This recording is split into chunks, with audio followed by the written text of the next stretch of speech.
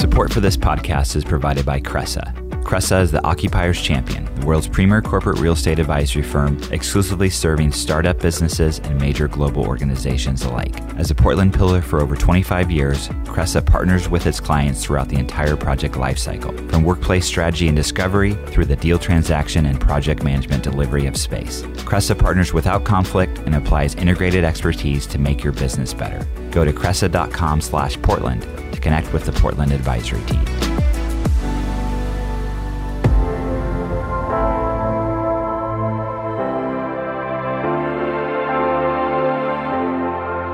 From ThatCast Creative, I'm Dan Bruton, and this is the PDX Executive Podcast, a show where I talk with inspiring leaders who are shaping the future of Portland, Oregon. Every week, I sit down with business executives, startup founders, and community leaders to dive into their career journey and get insights into the impactful work they're doing in our slice of the great Pacific Northwest. Hey everyone, thanks for listening to PDX Executive Podcast. We're back. I think this is episode 110. Doing them virtually still. Excited to have my next guest, Ken Tomita, co-founder and CEO of GroveMade. Ken, welcome. Thanks for being on the show.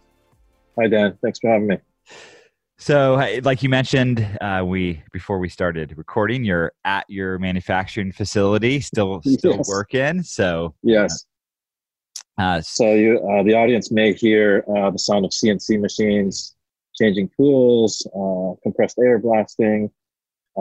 We're a unique company in that we're like a completely vertically integrated, which means my office is inside a factory. Yeah. So that's what that means. I love it. It's authentic, like you said. So, yeah. Well, I always like to start. Maybe we can just, if you don't mind, give a little origin story of who you are and just how GroveMade was started, but what it is and what you make as well. Right. I'm actually a Portland local, which is really unusual. Yeah, one of the few. Yeah. People always ask me, like, they want some kind of interesting story about why we chose to do business here. And mine is pretty boring. I grew up here. But we're a product of Portland too. The creative community here really formed like who I became. So GroveMade started in 2009. Before that, I was a furniture maker. Back then, it wasn't as cool as it is now. Yeah. Now it's like there's like a Portlandia skit about furniture makers. It's a really good one. Have you seen that? No, I'm gonna have to check it out though. You got to check it out right after this. But I was a custom furniture maker, making furniture, pretty high end stuff with a very low volume. And kind of like barely making it. I was like a starving artist. And I met my business partner that I started this company with. He happened to live in this beat up house across the street from a workshop I moved into. And he was like this crazy entrepreneur guy, really young. I mean, I was young too. I think he was in his mid 20s and I was late 20s. Okay. Yeah. And he's that guy that has a million ideas. Right. And out of this beat up house, he was running a laser engraving business. Out of like a bedroom. And by beat up, I mean like the Fight Club house. That's what we called it. I like it. Yeah, and it's surrounded by industrial, Anyways, he had this idea when the iPhone came out. He was super excited about it, the original iPhone. He's like, this is going to change the world. I didn't really care. I was like doing my woodworking. And he had already like started dabbling in e-commerce. He actually has the first Shopify store of all time in the state of Oregon. Really? Yeah. Yeah. Early. Yeah. Yeah. GroveMade is actually number 2. Oh, wow. Cool. Yeah. We've been around for a while. So one of his crazy ideas is to make a bamboo iPhone case for the iPhone 3. Remember, it was like kind of round. Yeah. The original OG one. Yeah. And he went around to like local manufacturers. Nobody wanted to do it. And I was kind of hitting like a slow period at work. This is 2009. Remember? Okay. Yeah, a few things happened to the economy back then. Yeah. We're especially back in construction. Yeah. Right? Especially in construction. So I was like, oh, whatever. I'll do it, Let's try to make one of these things. So we didn't really come up with a business plan at all. It was more like, hey, this is a cool opportunity. Like, we should make this bamboo iPhone case, put laser engraved art on it. That was kind of his vision. because he already had this e-commerce business, laser engraving art onto moleskin notebooks. Okay. And at that time, I mean, having like a iPhone case wasn't really a thing, right? No, Yeah. It wasn't. Not with the iPhone 3. No one had done it. You know, he's one of those guys that's not always right, but he's thinking way ahead, you know? And I wasn't. I was more of a head down in the garage, working hard kind of guy. So we just went for it. Took us about a year to develop our first product, and it actually totally flopped. It was a case for the iPhone 3, and the day we launched it, I don't know if you remember this far back then, but an Apple engineer lost an iPhone 4 prototype in a bar. I do remember that. You remember that? Yeah. Yeah, back then these leaks were a big deal. Yeah. Whereas now you can find out everything. Back then, Steve Jobs had like an ironclad grip on the information about Apple. Right. But suddenly everybody was talking about the iPhone 4. Nobody cared about our product. It was a sad day. Like we had taken some huge risks. I bought this $75,000 CNC machine. Wow. I really struggled, and but we snapped out of it after a day and turned it into an opportunity. Now we know what the next one looks like. Yeah. We started engineering that. Of course, we don't have the actual phone, so we kind of made one that looked like it would work, and then photoshopped the phone in, and we started selling it right when the iPhone 4 came out. And back then, like nobody really did like pre-orders. Like Kickstarter didn't exist. Right. And we went out with like a pre-order deposit. It was like $20 or something. And we were the only people that had a product at the launch of iPhone, because everybody else was waiting until they actually had. And you just product. kind of did it on spec. You didn't know the exact specifications, or no, nor that we anyway to scale it. We didn't even have one really made, we just freaking went for it, man. It's kind of like Kickstarter now, but like without the infrastructure. Yeah.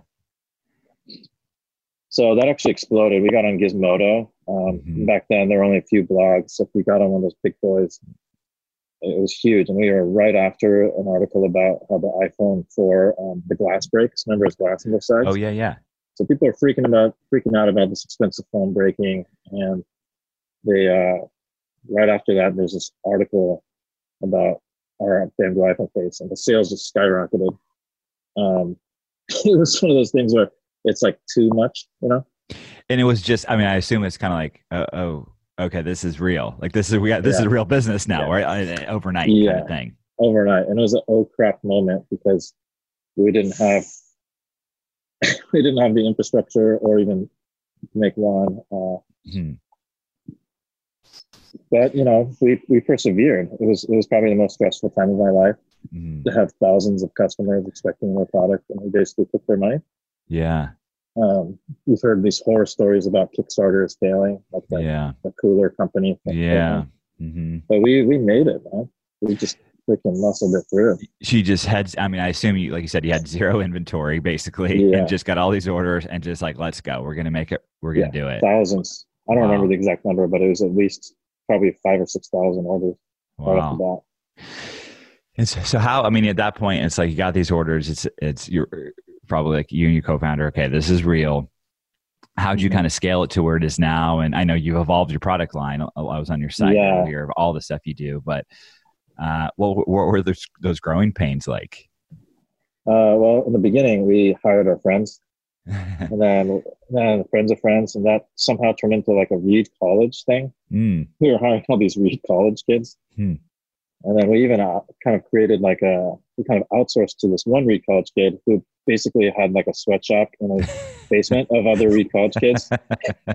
And we paid him a flat rate, and I don't know what he did. That's none of my business, what he did down there with this Reedies, but that's how it was in the beginning.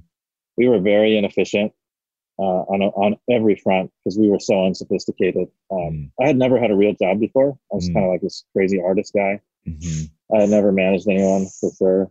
No idea how to do finance. I think like the people side was the hardest. And we didn't really think about it. Like, what would it be like? Right. Or what is our big, hairy, audacious goal? Like, there was none of that. So probably the first, 2 or 3 years was kind of a scramble. Sure. Of always being behind. not running efficiently, but doing our best. We had a great team of people that were really motivated and excited.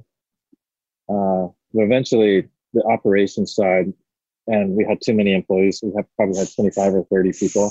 Okay. Things started breaking down without strong management. So for confluence of events, I ended up hiring a really great operations manager, this guy, Jim Passert, and that was kind of a game changer to get us from just helter skelter to like a legit business.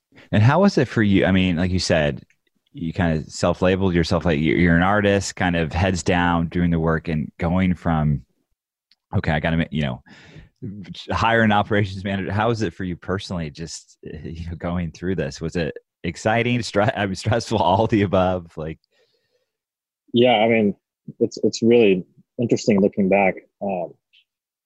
My dad was like a business guy, like an executive type. Okay. And I had no interest in that, And I always saw him like reading all these business books growing up and working so hard and just like passing out because he's so tired, at home, sleeping and stuff. And I thought it was stupid, I didn't get it. And I was in business school for like 2 semesters, I think, in college. And I thought it was boring, so I dropped out. But once this business started, my interest started shifting from art to how do we run a company? How do we lead a team of people that are inspired and share a common vision? That started shifting in me, and my passion shifted from like the literally creative to more how do we lead a team to be creative? And then the business side really started to fascinate me. It was a kind of a mindset shift, because before I was really limited by what I could do with my own talent and my bare hands. And all of us are limited, right? There's a finite level you can reach. Then I started to kind of see, like, wow, with the team, those boundaries kind of melt away. There really isn't a limit. It's hard. Mm-hmm. It's harder to work with a bunch of people, but it's really exciting to know that you can do anything. And when I started to believe that, everything changed in my mindset.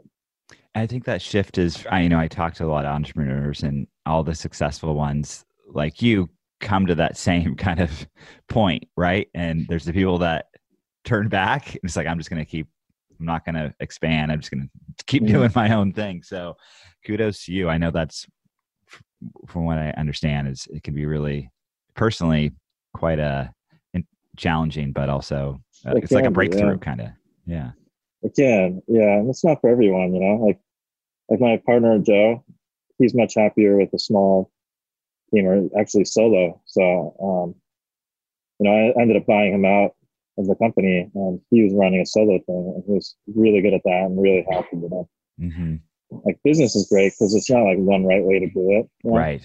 Yeah. There's a bunch of ways to do it, and it's like whatever fits. Yeah.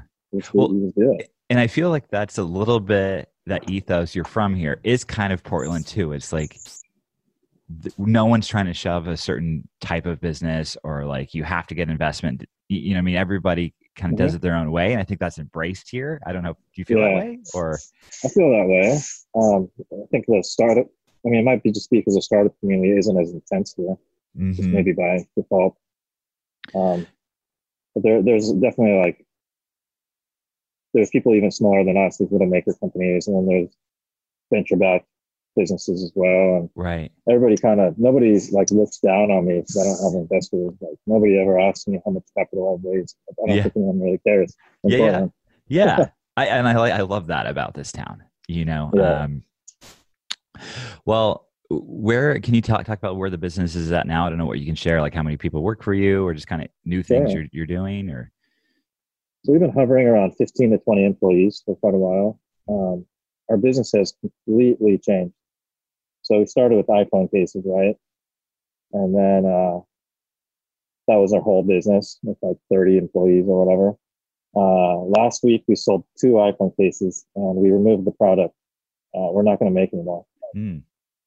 It's like a milestone. It's not even worth it for us to make anymore. And they're still around. It took about 5 years. But to pivot out of that field, which was that accessory field, was really brutal. A lot of our original competitors maybe all or most of them don't even exist anymore. Oh, wow.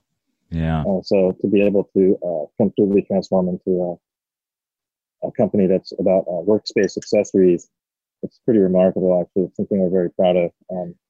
We almost didn't make it a couple times, though, Dan. And how that pivot, I mean, I understand from like the manufacturing point of view, maybe it's not that big of a jump, or it probably is, but from going from iPhone cases to expanding to like, hey, we're going to be a workplace accessory kind of company. I know you make some other stuff. Was that just from like market research, or more of your own intuition, or how's that come about? That's a great question. I think it's a really interesting story looking back. When the iPhone thing was taken off, it was growing rapidly without us doing anything, right? We did like no marketing. We were just trying to keep up with orders. But both Joe and I, we knew that we were just riding on the shoulders of Apple, and we knew it wasn't that solid of a business model. And a lot of people were jumping into the space because it's very high profile and big opportunity means a lot of competition, right? So between us and other companies, the difference was we didn't want to stay in there, whereas other companies tried to make more money in the genre by making cases for Androids and then HTC or whatever. And we got criticized a lot. I heard dozens of people tell me, you should be making Android, you should be making Android. And true, we would have made more money at the time, right? Short term. It's actually easy money. You just change shape, feel that. Right. But we just saw no sustainable future in that. So we were taking the profits from the iPhone case business and exploring other business models and hoping that we'd find something.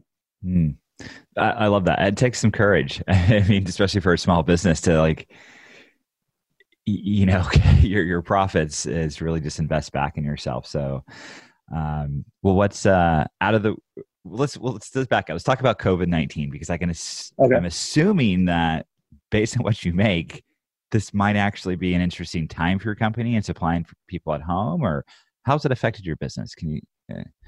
Yeah, it's coincidental, of course, but our product line is focused on the home office. Yeah.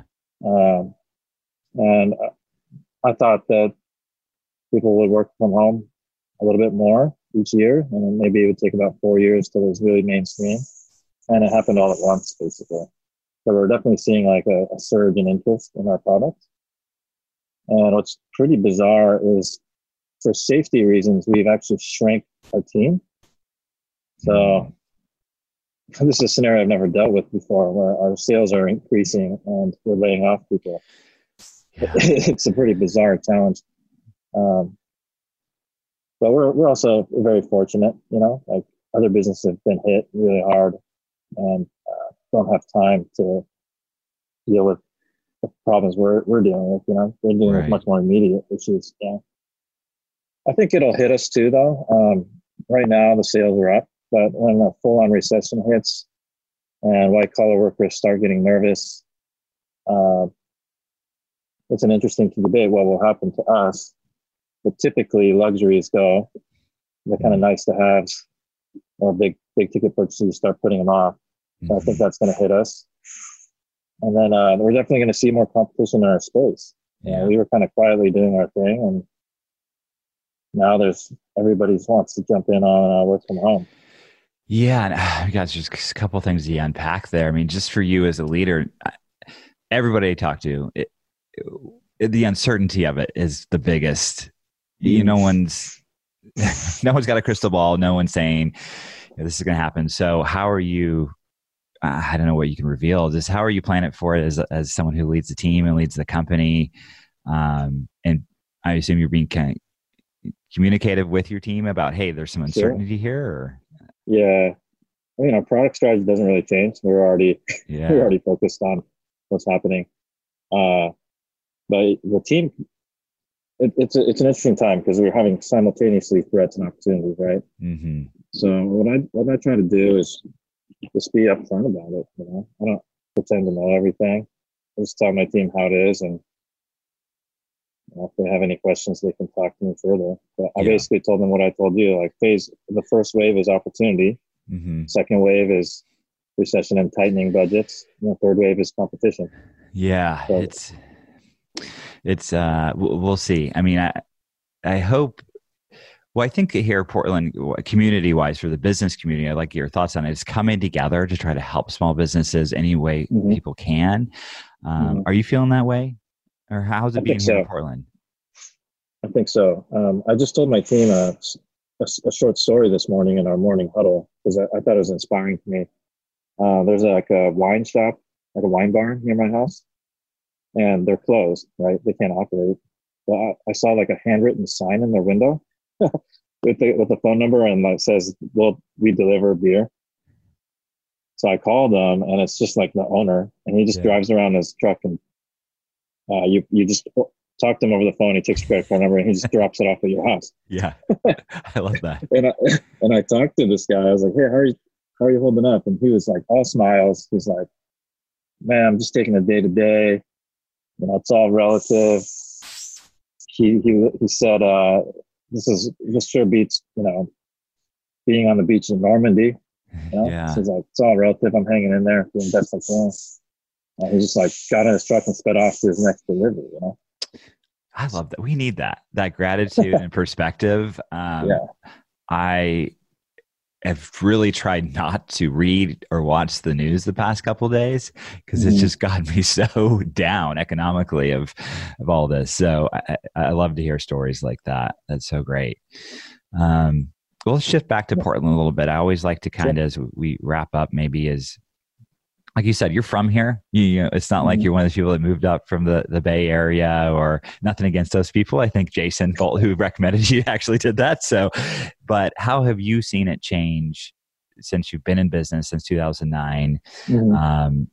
And where do you think we're going? What are like some of the pros about staying here, but also challenges we have is just for being a company here? Yeah, I think we've experienced it firsthand how Portland has changed because we were working in the Central East Side. Yeah. So we were in the town storage building, which for a long time was like the cheapest rent imaginable. It's just beat up brick building right by the Burnside Bridge. We started there and we gradually took over like 5 spaces, and we eventually outgrew it. So we moved to 9th and Stark. But, you know, to sum it all up, that building was bought by Autodesk. And they pumped in $70 million or something like that. And it became the most expensive office space of all time in Portland. And to see that shift so quickly, you know, a lot of people got displaced. But that's kind of also progress. Like we can complain about it, but it's not really going to change anything. So we're kind of focused on, hey, these forces are happening. Like, what are we going to do about it? Right. That's my mindset. So what we ended up doing is buying a building further out. Okay. And we never really did that. Had the courage to do that before, but I felt like with the threats of the volatility in Portland, it'd be worthwhile to just have one less thing to worry about. And it kind of pushed us to, you know, become an adult and do it. Well, there's such a thriving, you know, I've had the fortune to get involved in the manufacturing community a little bit through this podcast and some other podcast projects I'm a part of. And I'm always so inspired by, there is a manufacturing small business core here that people don't realize maybe, just from the food to what you do, like Olympia Provisions and all these great, you know, companies and brands. So it's really cool to see, you know, even as the city changes, there's still that here. I think because the economy is crashing in a weird way, like that will enable some of these like lower value businesses like ours that aren't like tech startups to, you know, it'll help us be able to afford the city. I mean, it'll probably reset again, and that's just part of natural progress. But yeah.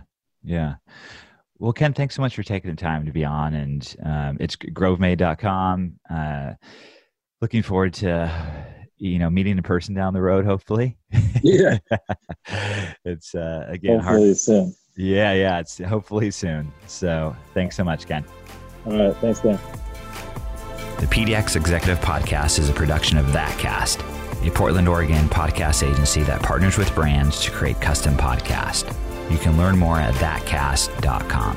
And please take a moment to subscribe and rate the podcast as well.